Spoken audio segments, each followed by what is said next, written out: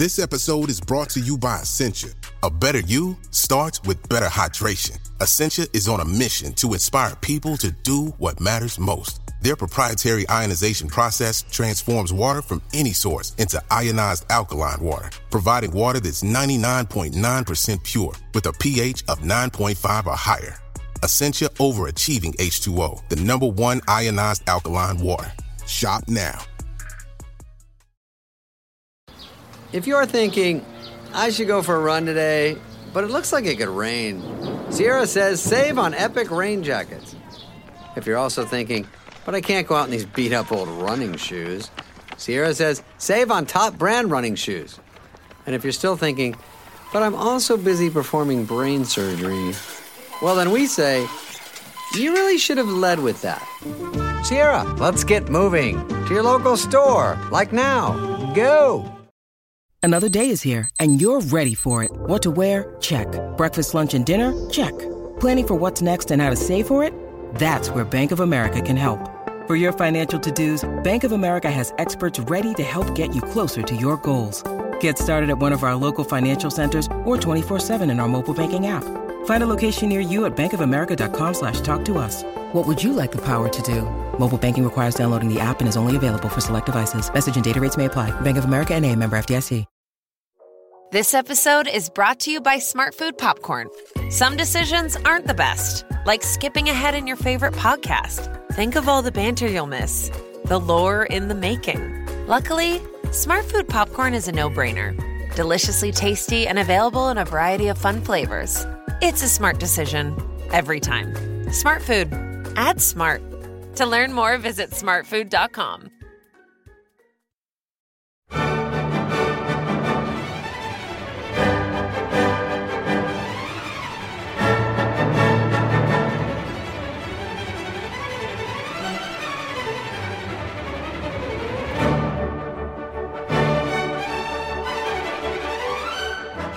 Hello, I'm Oliver Condit, the editor of BBC Music Magazine, and welcome to the BBC Music Podcast. You can buy a copy of the magazine at your local newsagents or download our app to your iPad, Kindle Fire or Android tablet. And for the latest music news and more, head to our website at classical-music.com. Hello, and welcome to our monthly Cover CD podcast, in which we take a brief look at the works on the disc that accompanies the latest issue of BBC Music Magazine. I am Jeremy Pound, the magazine's deputy editor, and with me is our staff writer, Rosie Pentreath. Hello. Today we're listening to our December issue CD of chamber works by C.P.E. Bach, performed by violinist Rachel Podger and friends at this year's BBC Proms. First up is the Trio Sonata for flute, violin and continuo in A, H570 WQ146, for which Podger is joined by Katie Bircher on the flute, Christian Bezudenhout on the forte piano, and Thomas Pokowinski on the cello. We'll join it at the beginning of the Vivace third movement.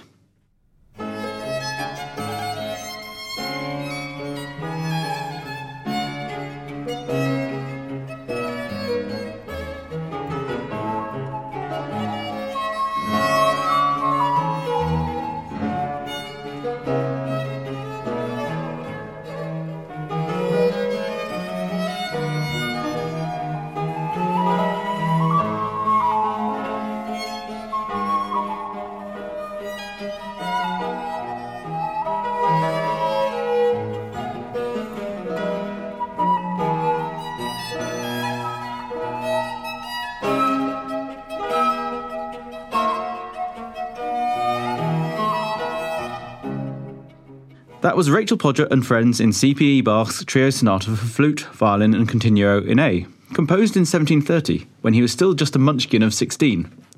This work is cast very much in the Baroque style of C.P.E.'s father, the great Johann Sebastian. However, over the course of the works on this disc, we hear how C.P.E. Bach's own style evolved towards something that was clearly hovering on the cusp of the classical era, don't we, Rosie? Absolutely. Going back a bit, it's easy to forget that C.P.E. Bach was one of the most influential composers between the Baroque and classical eras. Like you said, he did embrace J.S. Bach's style, you just heard it in that movement, but he was very much a pioneer of the new classical style.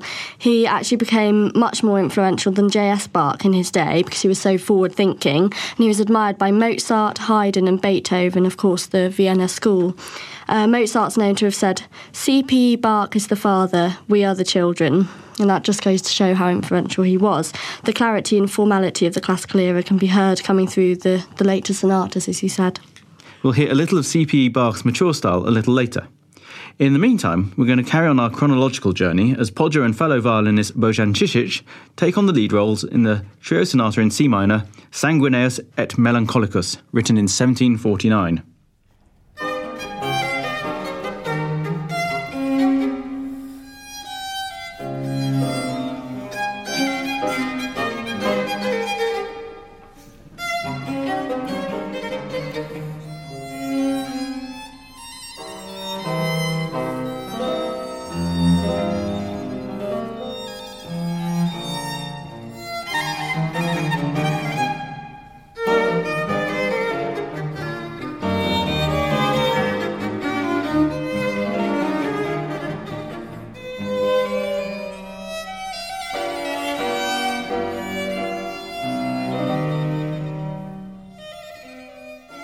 Well, that was all jolly good fun. There we heard Rachel Podger as Sanguineus and Bojan Cicic as Melancholicus in the trio sonata's first movement. Explain what's going on there, Rosie.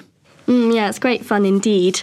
Bach imagined this trio sonata as a conversation, basically, between the melancholy character and the sanguine one. In the first two movements, they're disagreeing, but eventually the conversation resolves and they're all agreeing. It's programmatic, I suppose, in this way, and it relies on how much music can represent and kind of provoke emotions. It's really fun to kind of listen carefully and see what they could be possibly arguing about. Bach wrote about the piece, an attempt has been made to express as far as is possible by means of instruments alone, something for which the resources of voices and text are perhaps more suitable. So you can see he's challenging himself, but I think he's also defying kind of the common belief of the time that these kind of expressions were mainly and successfully sort of transmitted through text and singing. There's expressions like pleading and complaining and sadness and bitterness and happiness, of course. And he's just proving that you can do it through music alone. It's very clever.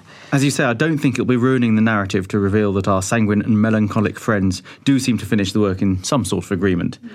And those who like their Nielsen, incidentally, will probably know that melancholic and sanguine are also the names of the last two movements of his second symphony, The Four Temperaments, a work inspired by a humorous picture he saw hanging up in a pub. But enough of drinking Danes. Let's return to C.P.E. Bach. We're now in the year 1763, when he wrote his violin sonata in C minor, H514 WUQ 78. It's played here by Rachel Podger and Christian Bezuidenhout.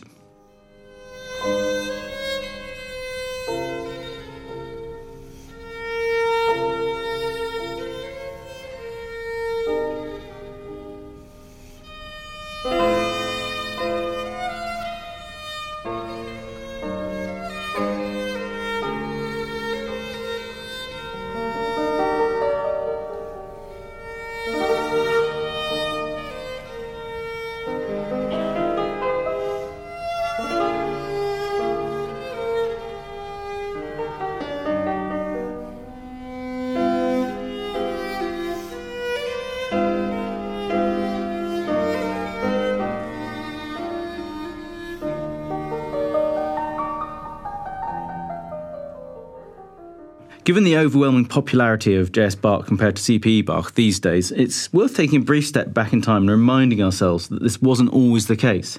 As you hinted at earlier, Rosie, in their own lifetimes, C.P.E. was actually the more celebrated figure, wasn't he? Yeah, like I said, C.P.E. Bach was so revered in his time, and all the composers of the Vienna school studied him and talked about him and kind of looked at what he did. The composer Telemann was his godfather, and I think he turned into a great contact throughout C.P.E. Bach's life, especially in Hamburg. Just before that, though, he graduated from Leipzig University at the age of 24 and was appointed as a musician in the court of Prince Frederick of Prussia straight away, that he was to become Frederick the Great, of course. So, yeah, hugely influential. But then he soon became overshadowed by the classical greats, Mozart, Haydn and Beethoven themselves, and he was only seen as a precursor to classical. He kind of didn't fit in either of the eras, perhaps. Then, of course, J.S. Bach was revived by Felix Mendelssohn, so Carl Emanuel would always be Bach's lesser-known fifth son. Yes, it's quite harsh to be cast in the shadow of your own father, and also, as you say, be stuck between two eras. But anyway, finally, our December issue cover CD podcast arrives at late C.P. Bach. This is the Keyboard Sonata in E minor, H281, WUQ 59, dating from 1785, just 3 years before the composer died. Your man at the forte piano keys here is Christian Bezuidenhout.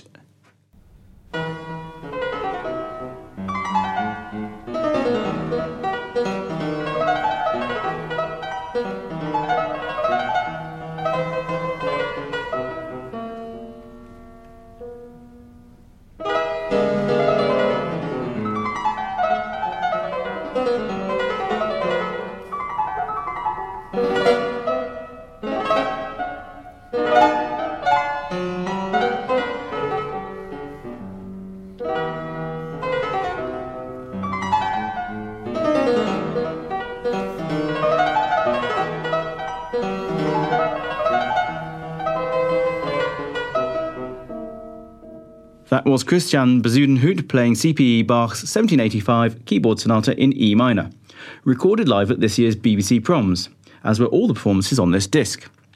This was in fact a lunchtime prom that took place on 28th of July, not at the Albert Hall, but down the road at the more intimate Cadogan Hall.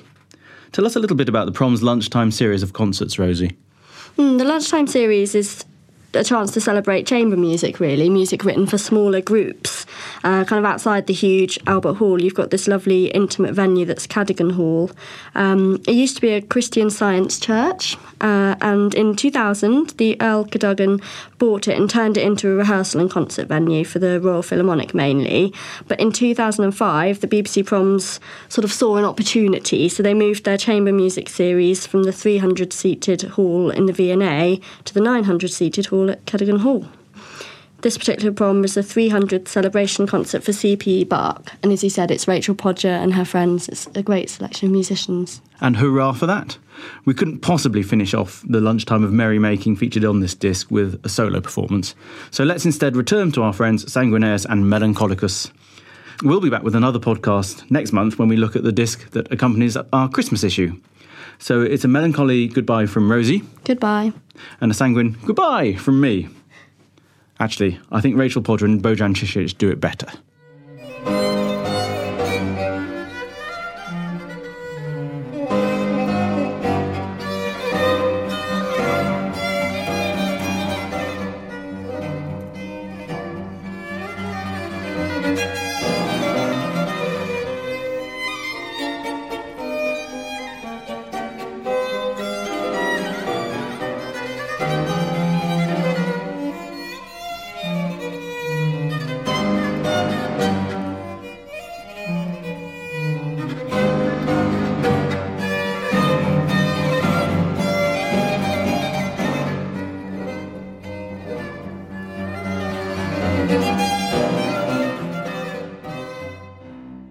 Thank you for listening to this BBC Music Magazine podcast, which was produced in our Bristol studio by Jack Fletcher. For more of our podcasts, visit our website at classical-music.com or simply head to iTunes.